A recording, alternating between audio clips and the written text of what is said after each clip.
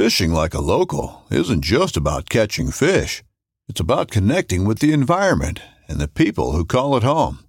It's about hearing the stories and traditions that have been passed down for generations and sharing unforgettable moments with the people you meet along the way. Fishing like a local is having an experience that stays with you forever. And with Fishing Booker, you can experience it too, no matter where you are. Discover your next adventure on Fishing Booker. This upcoming concert season will be all about the boots, and Tecovas is your stop for the best in Western style. Tecovas has seasonal and limited edition offerings this spring and summer, including men's and women's boots, apparel, hats, bags, and more. All Tecovas boots are made by hand in a time-honored tradition with timeless styles that are always on trend. And Tecovas has first wear comfort with little to no break-in period. It's hard to find this level of comfort paired with this level of style. Stop by your local Tecovas store, have a complimentary drink or two, that's WCB style, and shop new styles. The smell of fresh leather and friendly staff are at your service. Many stores even have leather custom branding to make your boots truly personalized. And with regular live music and events, there's no in-store experience like it. If you can't make it into a store, just visit tecovas.com. That's TECOVAS.com. They offer free shipping on all boots, as well as free returns and exchanges, and ship right to your door. Go to tecovas.com and find your new favorite pair of boots today.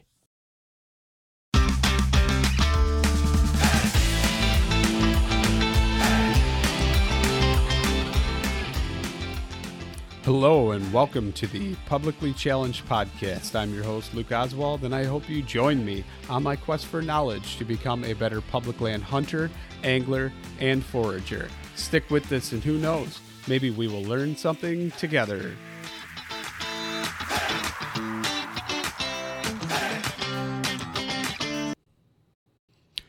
All right, real quick before we get started on the show, I'm just going to talk about Treeline Academy. You've heard me say it. I can't even tell you how many times. Mark Livesey is treelineacademy.net. That's treelineacademy.net. Sign up. Use the promo code PC2020. Save yourself $20. Can't say it enough. It's awesome. Amazing. Most comprehensive e-scouting course out there. Check it out for yourself. Sign up. Use promo code PC2020. And now let's get to the show. Okay, so I'm sitting here and I'm talking to Seth Porter, also known as the Bearded Nomad and Bearded Nomad Podcast. So, Seth, I'm going to go ahead and just let you introduce yourself from there, and we'll get started, man. Awesome. Well, thank you so much for having me on here, dude. I really appreciate it. I've listened to some of your episodes, and I appreciate your content just as much as I'm sure you appreciate mine. And started off, my name is Seth Porter, aka the Bearded Nomad. I also have a podcast called the Nomad Project, which is, all kinds of episodes about deer hunting and other things. And I'm 24 years old, married, live in West Virginia, and I'm a bow hunter. That's about all. That's about all there is to me. And I love God, and I basically grew up here in Southern West Virginia most of my life. I kind of bounced around a little bit as a kid. My dad was in the military, so I moved around a lot. But we ended up finding ourselves back here, and this is where I ended up meeting my wife, and this is probably where we'll be for a while until me and her decide to get up and get on out of here. So where would you guys head if you did move out? Dude, we've talked about, I don't know, like 4 different states. I would love right now to just drop everything and move to Wyoming and live out in Wyoming for just for a couple years a year to see how much I love it, and then definitely tell myself, yeah, I'm never moving. But we've actually seriously discussed Tennessee, Eastern Tennessee. She's also trying to get into med school right now, so everywhere we look, we're having to look at the med school and the requirements and stuff like that to see if it lines up with what we can do. But we've talked about Eastern Tennessee quite a bit, and if we do end up moving, I wouldn't be surprised if we end up there. Yeah, I like Eastern Tennessee.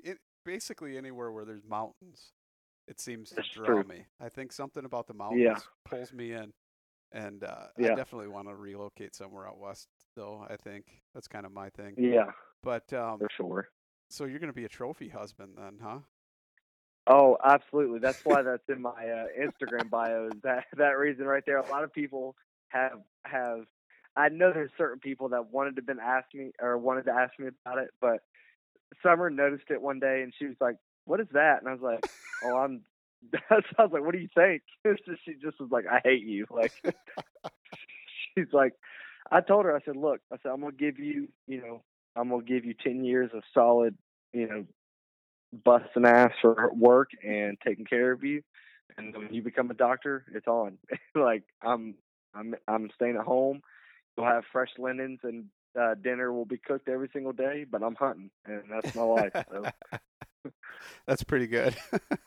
oh yeah, Yeah. So, kind of walk me through, like, I mean, did you hunt your whole life? Did you start when you were a kid? How did it go? yeah. So I got into hunting at a very early age, about 10 years old, 9 or 10 years old. Was when I got my first bow. Uh, I took my first animal, which was a giant ram. And so I was actually younger than 9 or 10. I think I might have been 8. And I took it with a rifle. And I honestly don't know the entire backstory on that, but that's kind of what set it off for me, hunting with my uncle and seeing my uncles, do the bow hunting thing. And so as I grew up, that's all I wanted to do. But moving around with my dad, or not just my dad, but my family, it was kind of like I just didn't. I didn't really have time to hunt, especially with other things kind of taking precedent. And so, I got back into it in middle school a little bit, and then my 8th grade year in middle school, I was like fully into football. So football and then lacrosse in high school took a lot of my time, and also girls. And so that took a lot of my time. And then I was like, man, I really want a bow. I really want a bow. My junior going into my senior year, and my dad got me one, and I didn't get to pick it up until after my senior year. I kind of realized that me playing college sports wasn't going to happen. So I was like, I'm going to go pick my bow up. Like, I got all this time. And so I was in college, and me and my dad had this very tiny piece.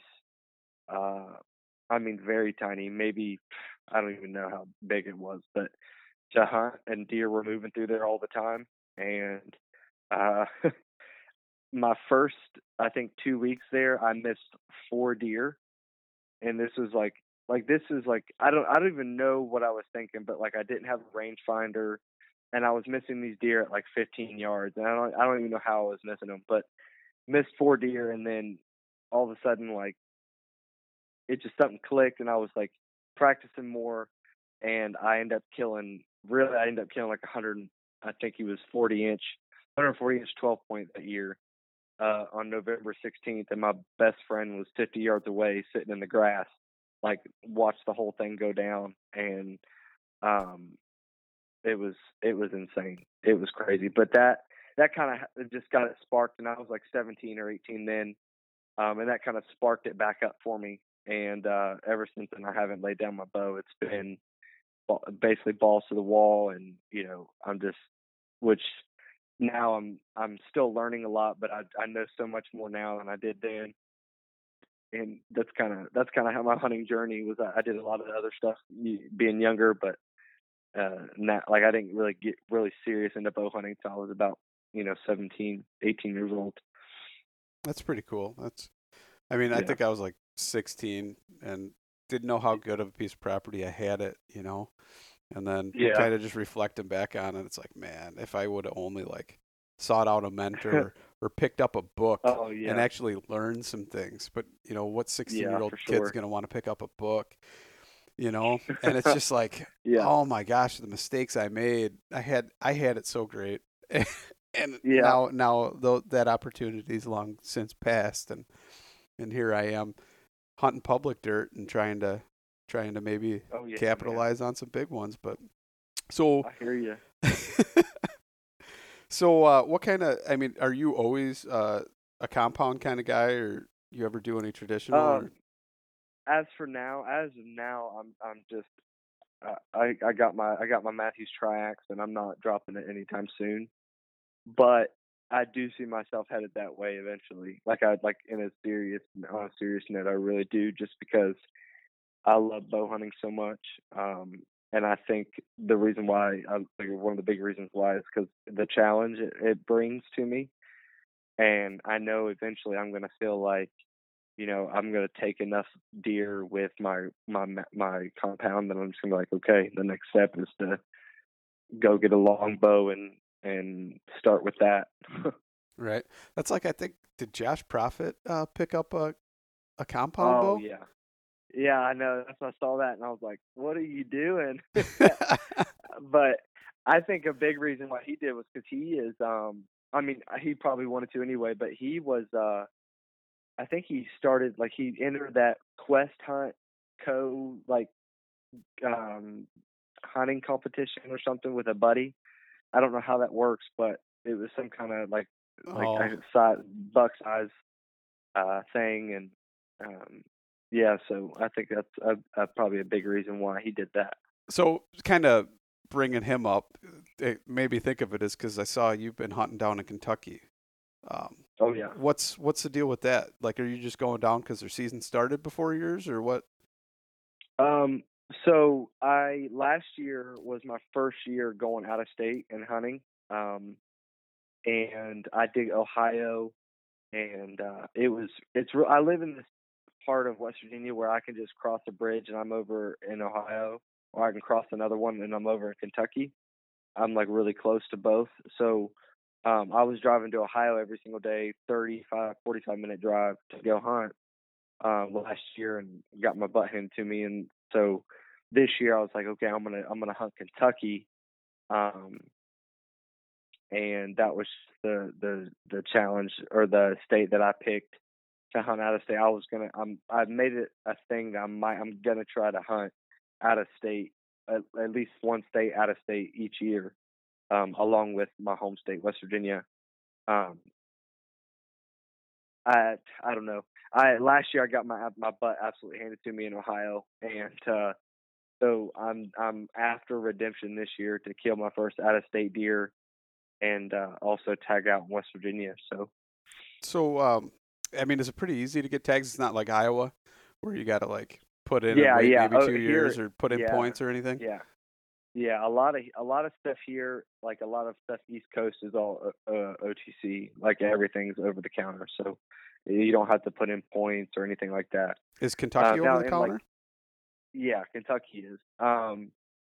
Kentucky's over the counter. They have elk that's a point system. Yeah, Um, that's like winning the yeah, lottery, though. I mean, like the yeah, it literal is. lottery to try and get It that. is. It's a cheap tag if It you is. draw it, but my Yeah. goodness, trying to get it.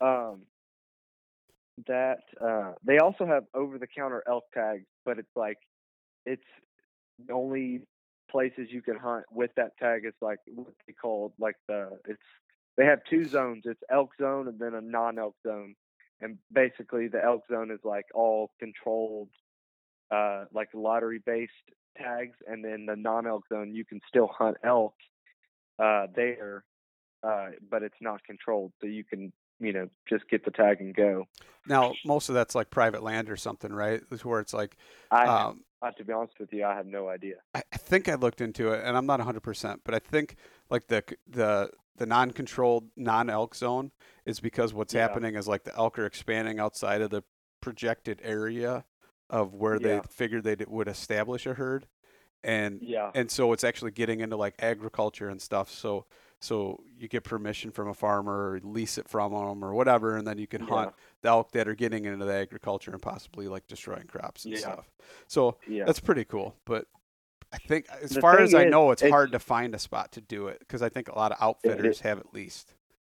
yeah, that's a big thing that's happening over there in Kentucky right now, right over across the bridge. Is there's that in Ohio. There's a lot of outfitters like either forming or moving in and like just buying up property.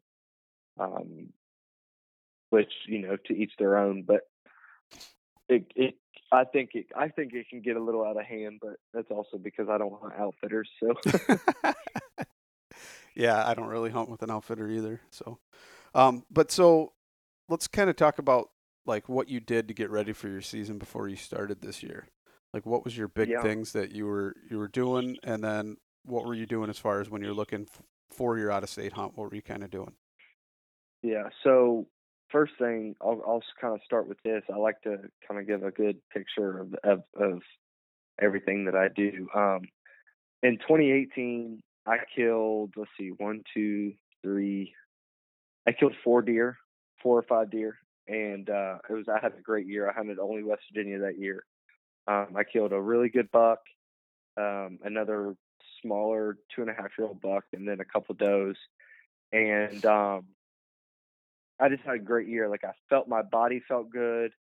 I don't know if I want to say that I put myself in good positions to kill deer, but because that year I was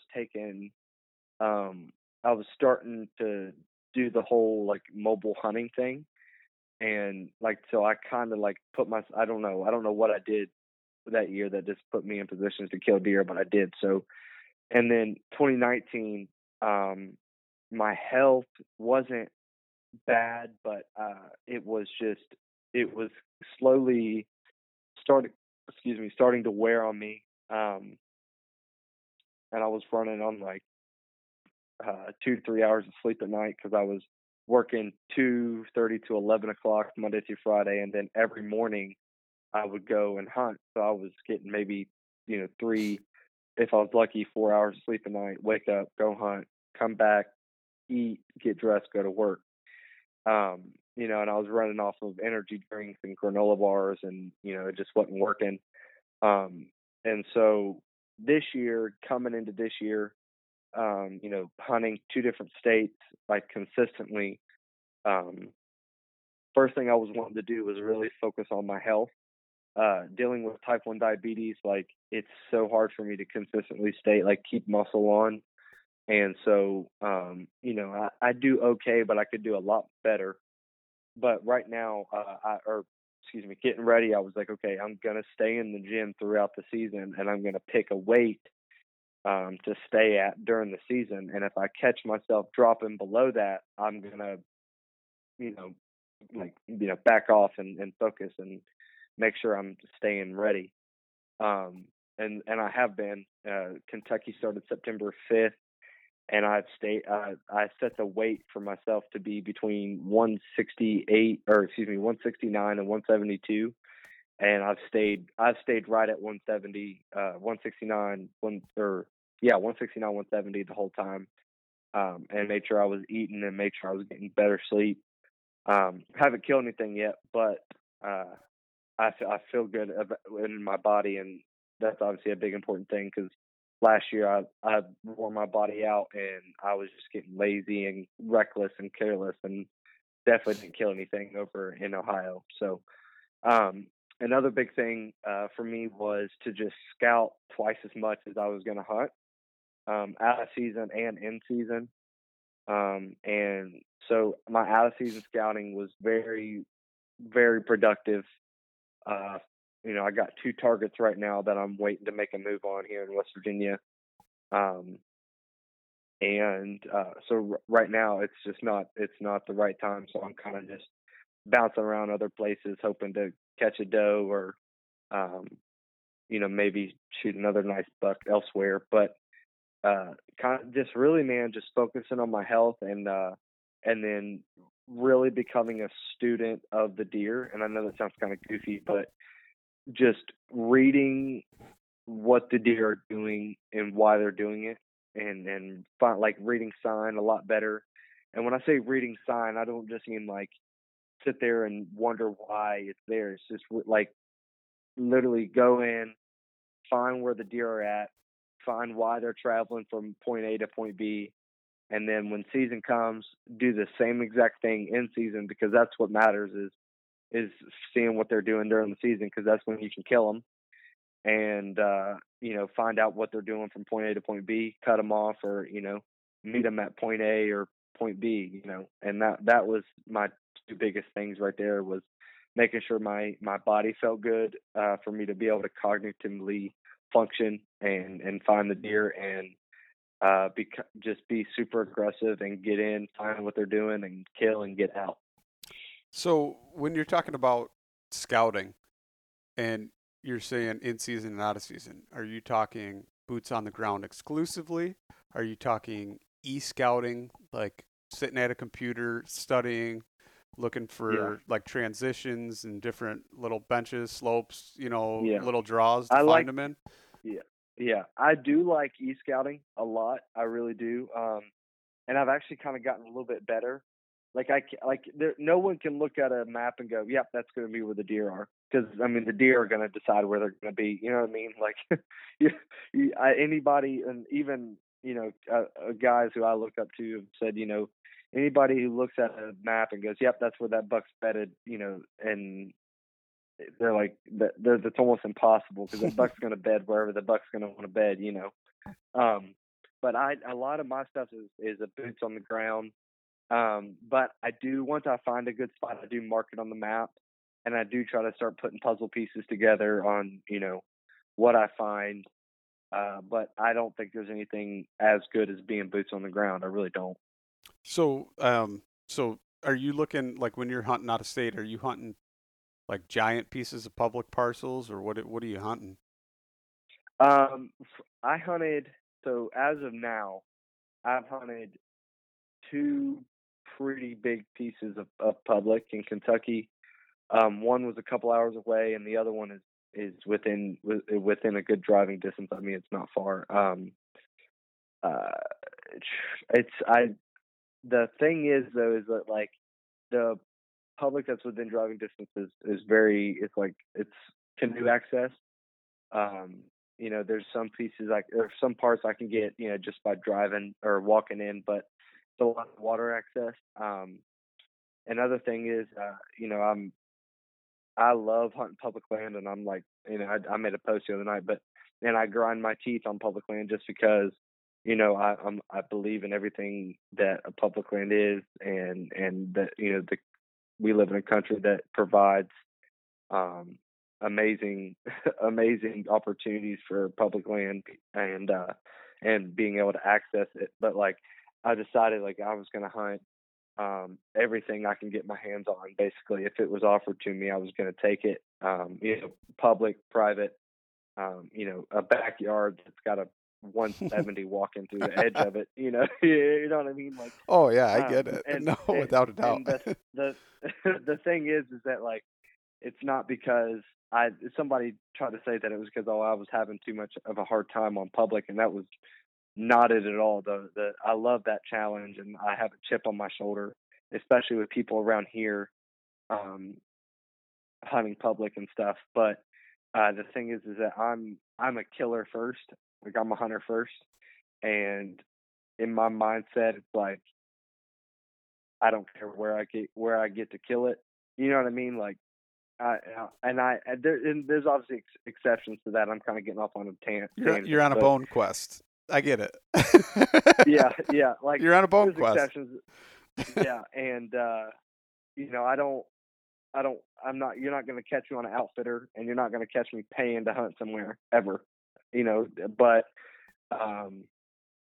I'm a killer, and I want to kill deer. If I find a buck on public and I want to kill, that's where I'm going to kill it. That's where my 2 targets are right now, is on public land. And, I plan on having at least one of them, if not both of them, on the ground. But sorry for the tangent, back to where we were. Your question was the sizes of public. Both of them were pretty big pieces. I can't really honestly, there's not really any small parcels near me. Or even within a couple hour driving distance, to be honest with you. All the spots that I checked out or e-scouted or had boots on the ground have been well over thousands of acres. No, that's pretty cool. So you kind of mentioned something earlier. I want to ask you your definition and how you define it, but you said mobile hunter. And so some people might be listening, they might not understand that, and they see it or they hear it a lot, and so, like, what's your definition of mobile hunting? My definition of mobile hunting is being able to adapt and move to where the deer are and to not completely write off a spot just because the wind's not the way it should be for a permanent stand. You know what I mean? Like if you got to be at point, B, but point B doesn't have the right wind, it's nothing to take a stand and move it 20 yards to the left or right, or 70, 80 yards down the trail, to use that wind to your advantage to kill that deer. You know what I mean? If that deer, I think every deer is killable, but I think sometimes you got to be a little bit more. You got to have the ability to move more, the ability to adapt. Right. You're not just going to write off, oh, I can't kill that deer because the wind's not good. Well, adapt to the wind and be mobile and move down the trail, or, get higher in the tree, or whatever your thing is. That's my definition of mobile is,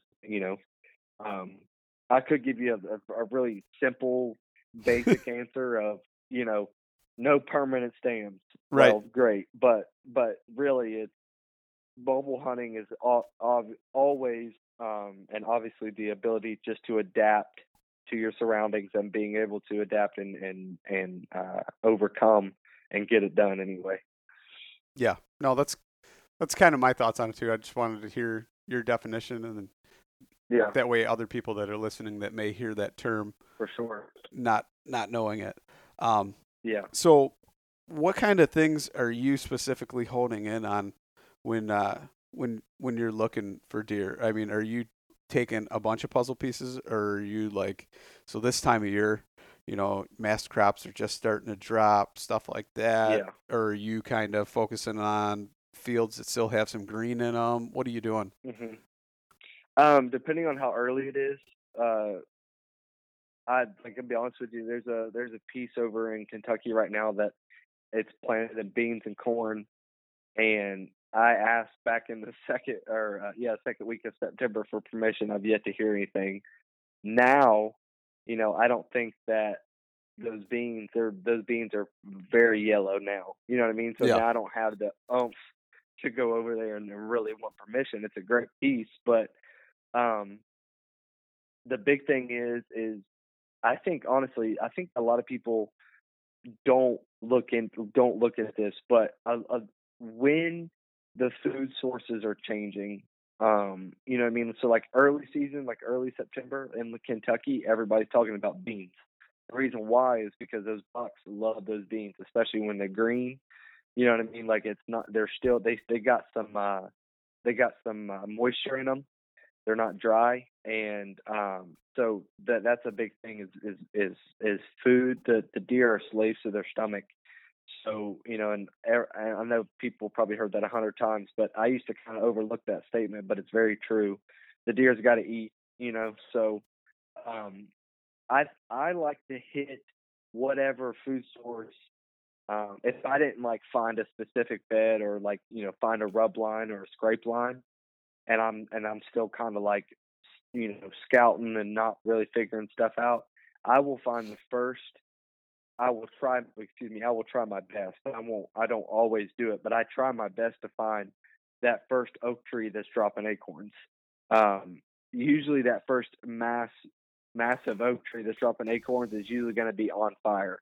It's almost like I saw something the other day that they said they compared it to hunting a corn pile in the middle of a drought.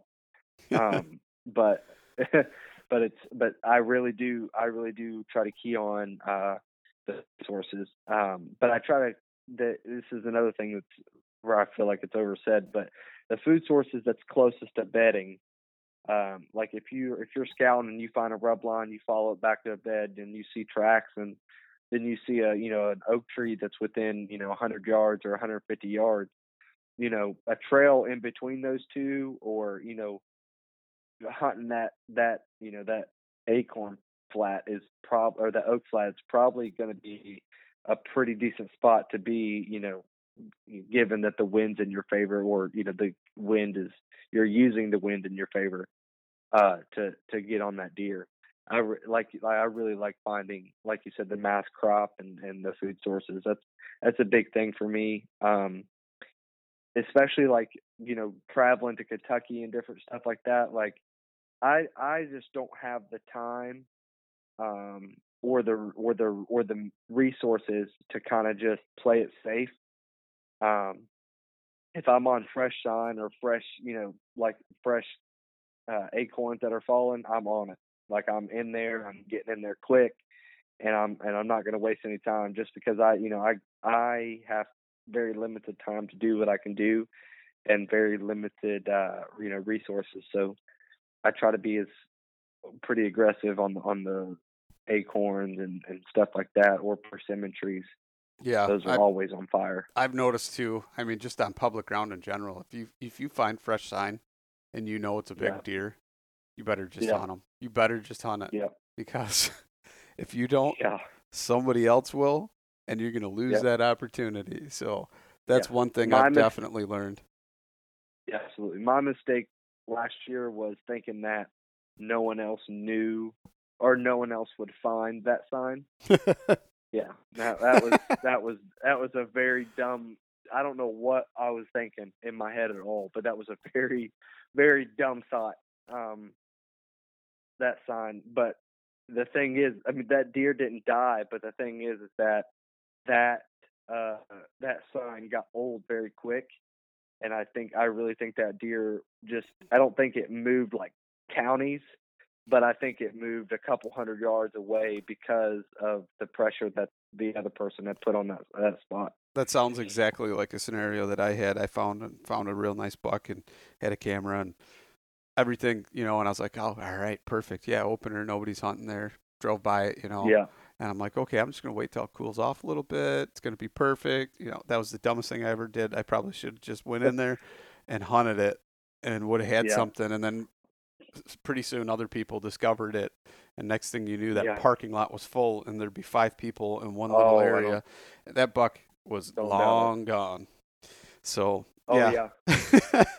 But so you talked about water access. That is kind of one of my newfound favorite things and favorite ways to access hunting property. Yes. So it's awesome. How do you go about it?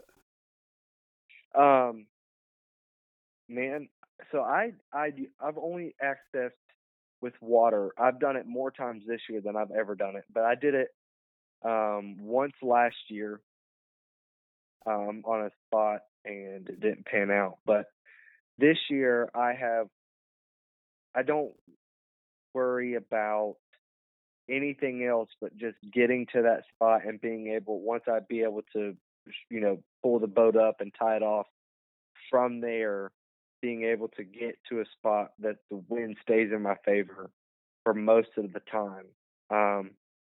This year, me and my wife, she went with me hunting, and I never had been to the spot before, but I knew the way we were going to get there was canoe. We threw it in, and we paddled probably, I don't even know how far. I'll say probably 1,200 yards.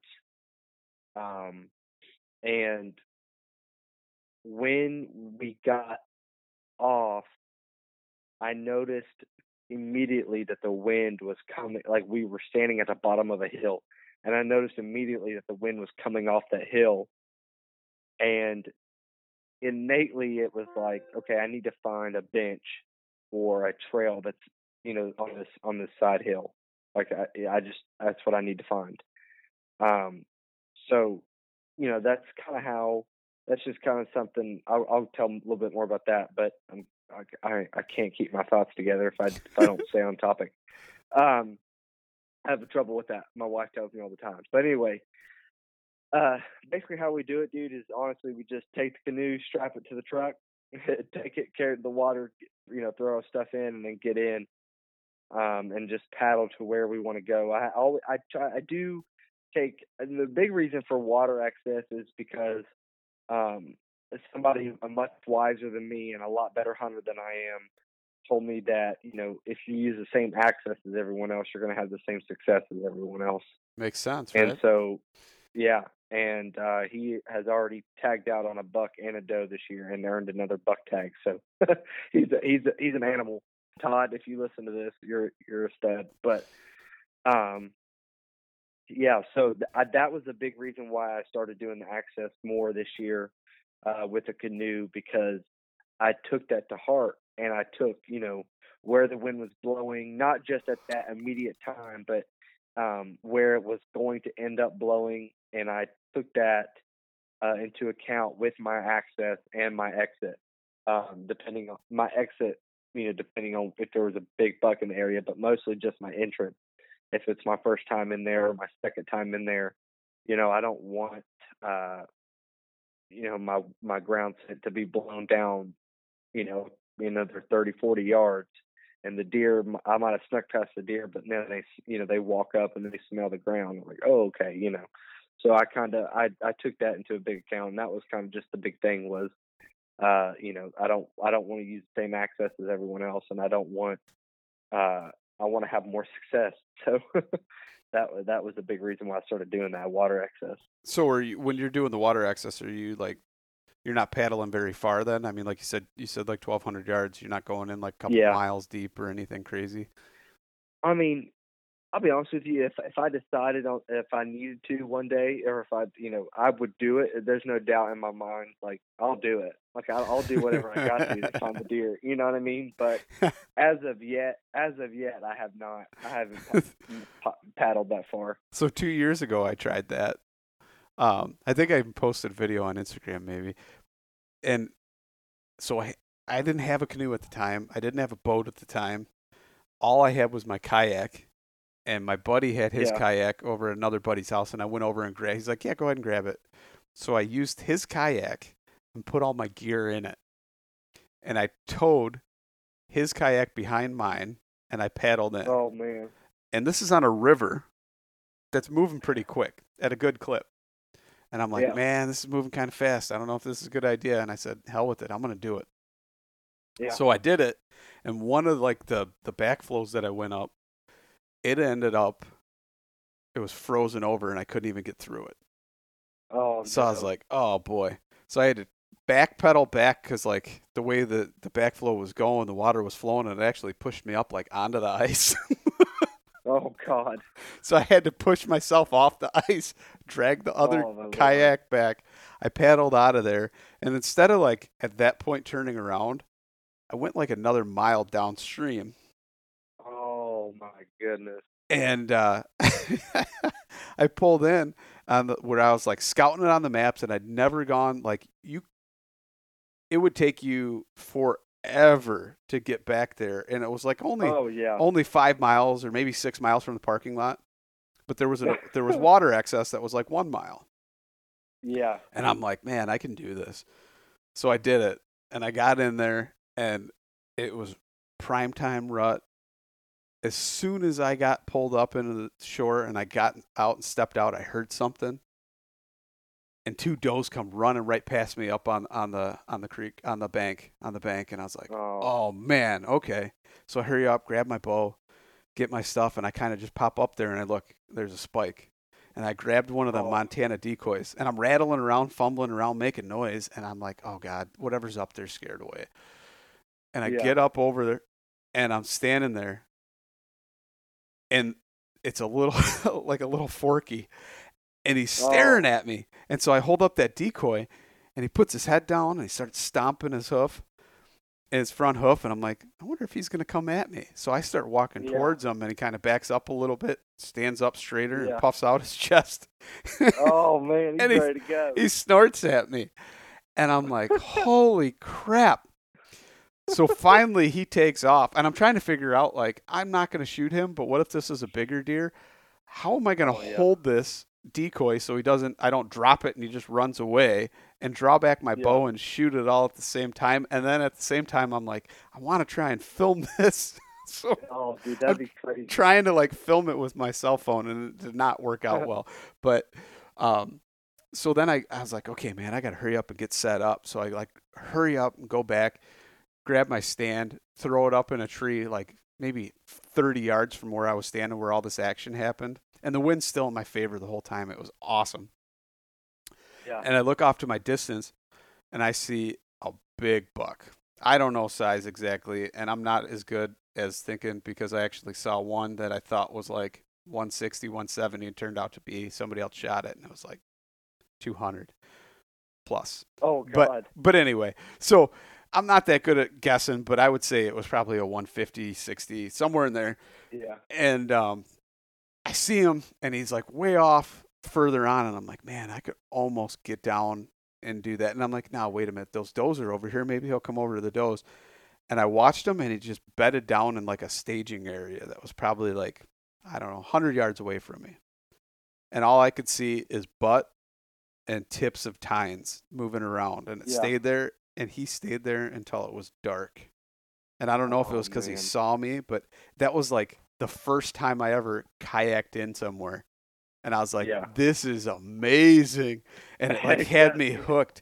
And then, so I'm like, okay, you know, it's dark now. I got all my crap loaded up, and I start paddling, and it's not too bad in the backflow. And then I get out onto the main river, and I'm paddling, and I'm paddling, and I'm paddling, and I'm paddling. My arms feel like they're going to fall out, and I'm barely making it anywhere. And I don't even think I made it a quarter mile, and I was paddling for about an hour. And finally a boat comes by. Oh, yes. And he comes by, and he's like, what are you doing? I said, I went deer hunting. And he goes, and I'm like, you give me a lift, dude? And he's like, yeah, sure. Well, he tried pulling me, and it didn't work because I had too much drag behind me with the other thing. So we ended up towing the one kayak, and we threw my other kayak in his boat, and he gave me a ride back to the launch. And he was just laughing and laughing, and he goes, what are you thinking? And I was like, I'm thinking big deer. And he goes, man, he goes, I probably wouldn't have given you a ride if you had a big buck on there. Because he goes, because that is insane. So he ended up like snapping a picture of me and sent it to all his buddies. And he's like, look at the balls on this dude. Oh my God. But that's hilarious. It was terrible. And I started thinking in my mind, I'm like, I don't know what I'm going to do. I'm going to have to just pull over and cling onto somebody's dock and like get out and walk back to the launch or something. It was bad. It was bad. And then so I came home, and I told my wife, I'm like, well, pretty much almost. She's like, how did it go? How did the whole kayak thing go? And I was like, it was stupid. And she goes, I told you that before you left. Yeah. They're good for that. I told you that before you left. But so then I went out, and I ended up getting a boat for that season. And then I was like, and the boat just wasn't what exactly I needed. And then I now I got a canoe. That's a big canoe, and I got a little outboard for it. And I keep the outboard on a like a cargo carrier on the back of my truck. That way I don't get any gas or anything on my hunting gear. And I roll with that, and that's pretty sweet. I think that's what's going to happen for me next is having a canoe with a little trolling motor on the back, just because it's very versatile and useful. Absolutely. But you said you got a wife. You're married. Yep. Okay, so if you ever want to figure out if you and your wife are really good at communicating, put both of you in a canoe with $3,000 worth of gear and see if you guys can communicate with each other, paddling to the hunting spot. Me and my wife, we weren't laughing in the moment, but after when we got out, we started laughing. They were like, me and her are gonna become marriage counselors, and that's gonna be the beginning and ending test to see if your communication skills got better or not. Man, I tell you what, I don't even think, first of all, that she'd paddle. She'd be like, what do I have to paddle for? Yeah, why, you're back here. Yeah, you're here. Yeah. So I don't know if I have to worry about trying to communicate that with her, but trust me, launching a boat with your wife is about the same ordeal. So yeah. Absolutely, no doubt. Yeah. So what's your big plans for this season then? You got anything going on? I mean, other than you got your 2 targets? Yeah.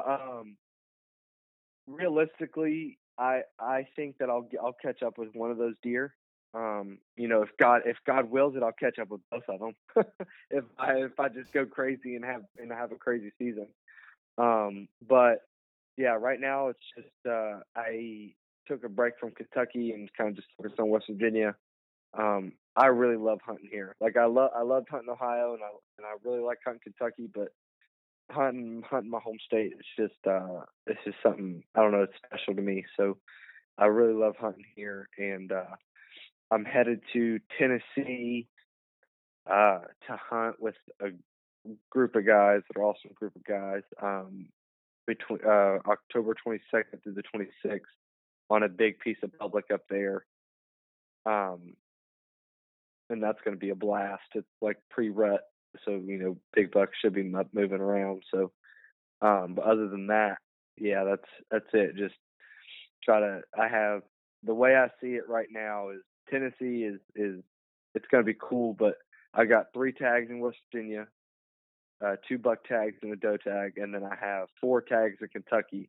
That's how many deer you can kill. You can kill 1 buck and 3 does. And my goal for the season is to fill all 7 tags. That's a good goal, man. That's yeah. That's a hefty goal, but hopefully you do it, man. That's yeah. My wife told me, she said, no more screwing around this year.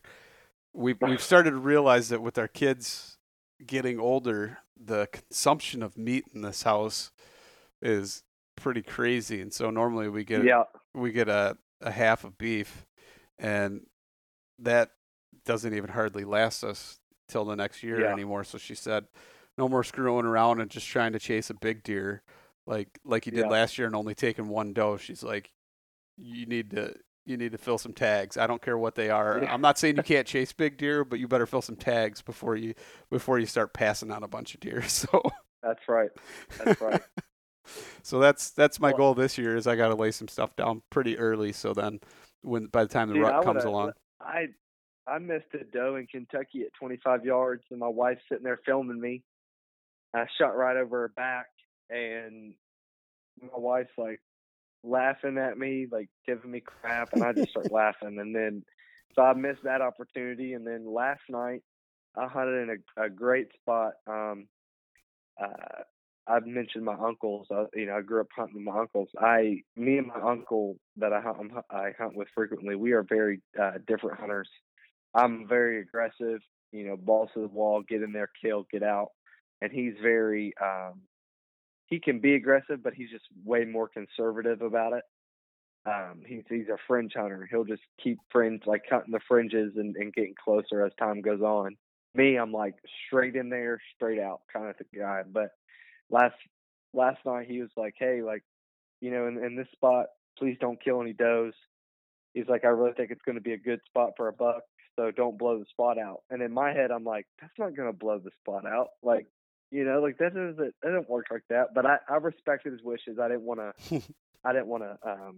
be a jerk. So I had 5 does come through last night. Almost all of them were in shooting range, and I was heartbroken because I was like, God, I was like, like I told you earlier, like I have killer instincts. Like it took it's taken up to 3 years for me to start going, okay, if it's not 130, I don't want to shoot it.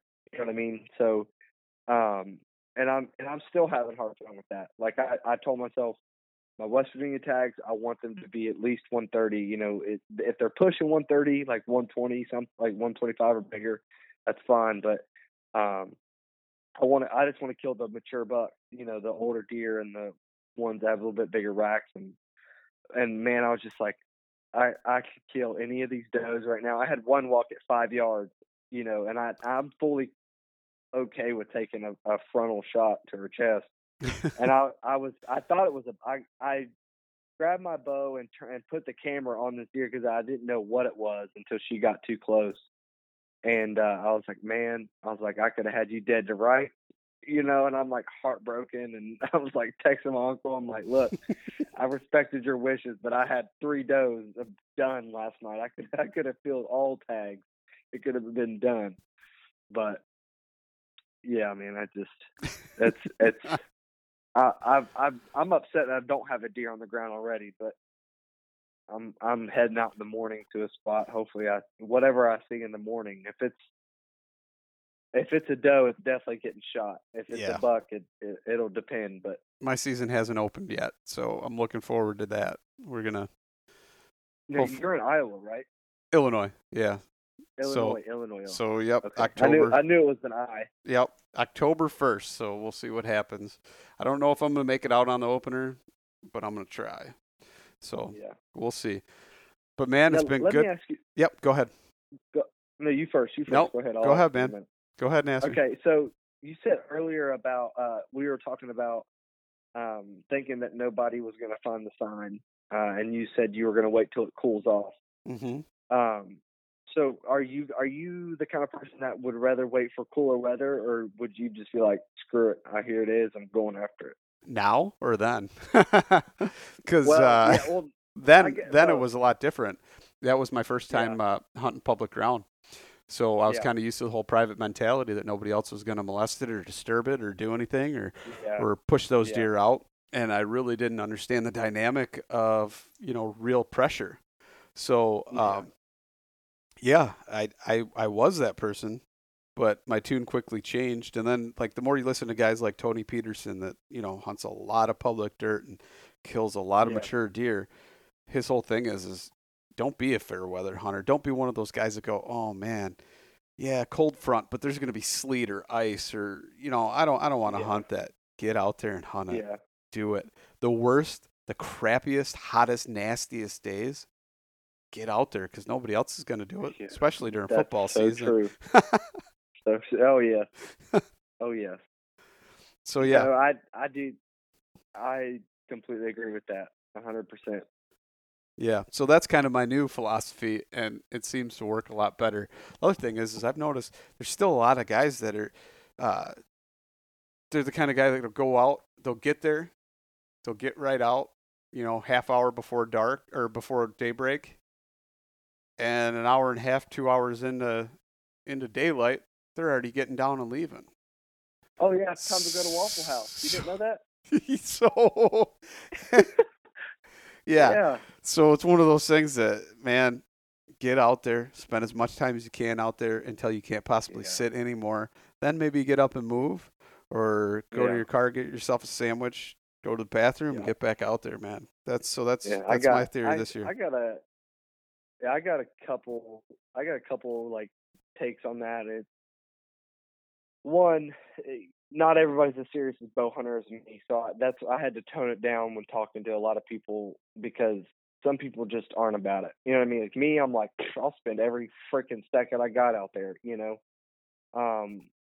But I also told myself, no Waffle House after you hunt unless you kill something. So, but the big thing was if you go sit for a morning, unless you're like pressing and you got to be somewhere, sit not even the rut. Say you're hunting early season, sit till 9:30, 10 o'clock. Get out and scout. That was my biggest thing is I did not scout. I used to not scout my way out or scout at all.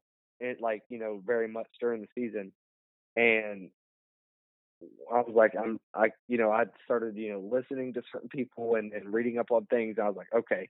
This one, and it really changed a lot of stuff for me. Is like I would go and I'd sit, I'd make sure I had enough water and snacks, sat my sit. If I, no luck or whatever, I would get down. If I didn't have anywhere to be, I'm scouting everywhere. I'm everywhere that's in the surrounding area or scouting my way back to the truck. And I'm finding the tracks and the rubs and the scrapes because that's, anything to get me closer, or for a better option to sit in that evening, that's what I'm going to do. And obviously that's, that kind of what helped me, kill a couple of deer last year and stuff like that. So. Yeah, no, I agree. That's one thing that I've kind of picked up on too. I definitely scout my way out and then think about it as far as, hey, if I come out for an hour and I jump back in those woods, would that be a good spot? Yeah. That's definitely something I've taken advantage of. Or actually last year, because I got 3 kids too, so I'm pretty limited when it comes to when I get my time to go out, I'm going out and I'm going to try and make it count. And my problem is I've never been able. some reason I can't do it, and I try, is to sit all day in the same spot if I know it's going to be a hot spot. But I'm working on it, and I'm trying to find ways to improve little things. But I've scouted my way out and gone, man, I need to set up here. I need to set up here now. And I've seen sign and activity, but it's never been quite, what exactly I've been looking for. So, but I'm getting better at figuring it out, and hopefully this year it pays off. I've got a few spots that I put in the work early before COVID shut all the public ground down here in Illinois.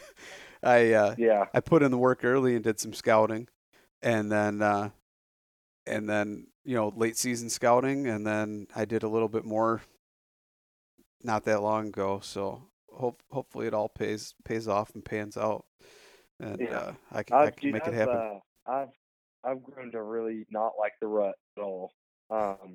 Unpredictable. Just because where I'm, and I'm, well, like I said, I'm super aggressive. So I'm, in there. If I find a bed or if I find tracks, cut the tracks back to a bed or to a food source. Like when I go in and sit, past few weeks I haven't, but like when I go in, if I scout and I'm feeling confident that I'm going to kill a deer, like I'm going in and I'm going in with the mentality that something's probably going to get shot. You know what I mean? And I probably don't have enough deer on the wall or enough deer under my belt to say that I have that mentality, but I'm super competitive and I keep a chip on my shoulder. So I'm like, I say that stuff and I say it with confidence, but like when it comes to the rut, last year I almost didn't know what to do with myself because like I shot a deer October 10th here in West Virginia, and it was because I found tracks, I cut them back to a bed, I bumped the deer, came back 4 days later, and I killed him. Where I bumped him, like I killed him. I think he was 30 yards from his bed, and he was browsing.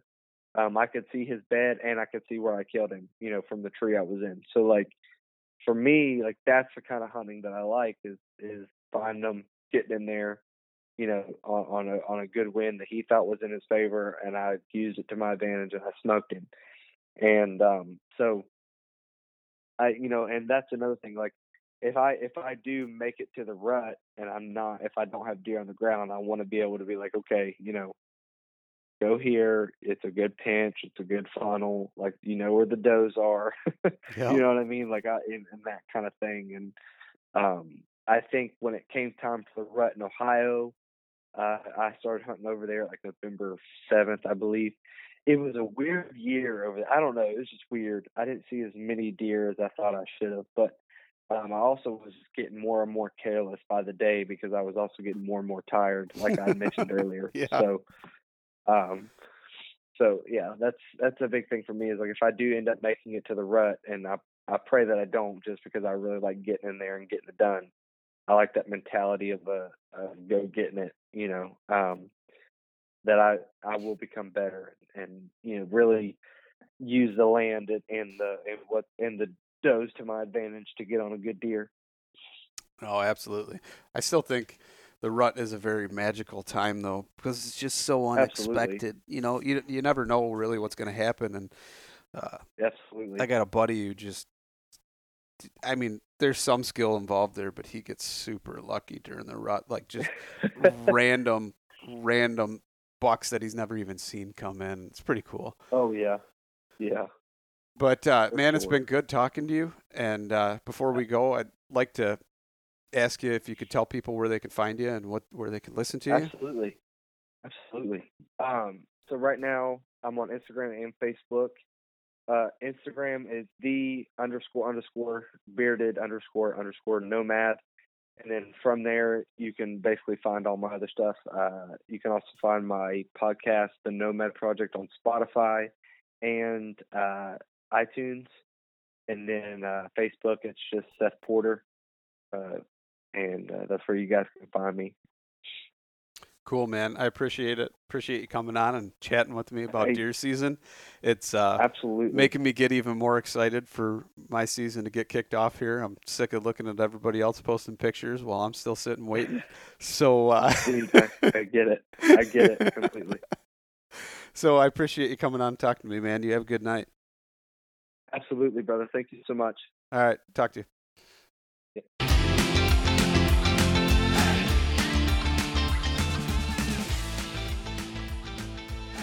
And once again, thank you so much for listening to the Publicly Challenged podcast. I hope you enjoyed the show, and if you did, please subscribe on whatever platform it is you're listening to. Also, if you could leave a review, that would help us out. And you can check us out on Instagram or at publiclychallenged.com. And once again, thank you so much for listening to the show.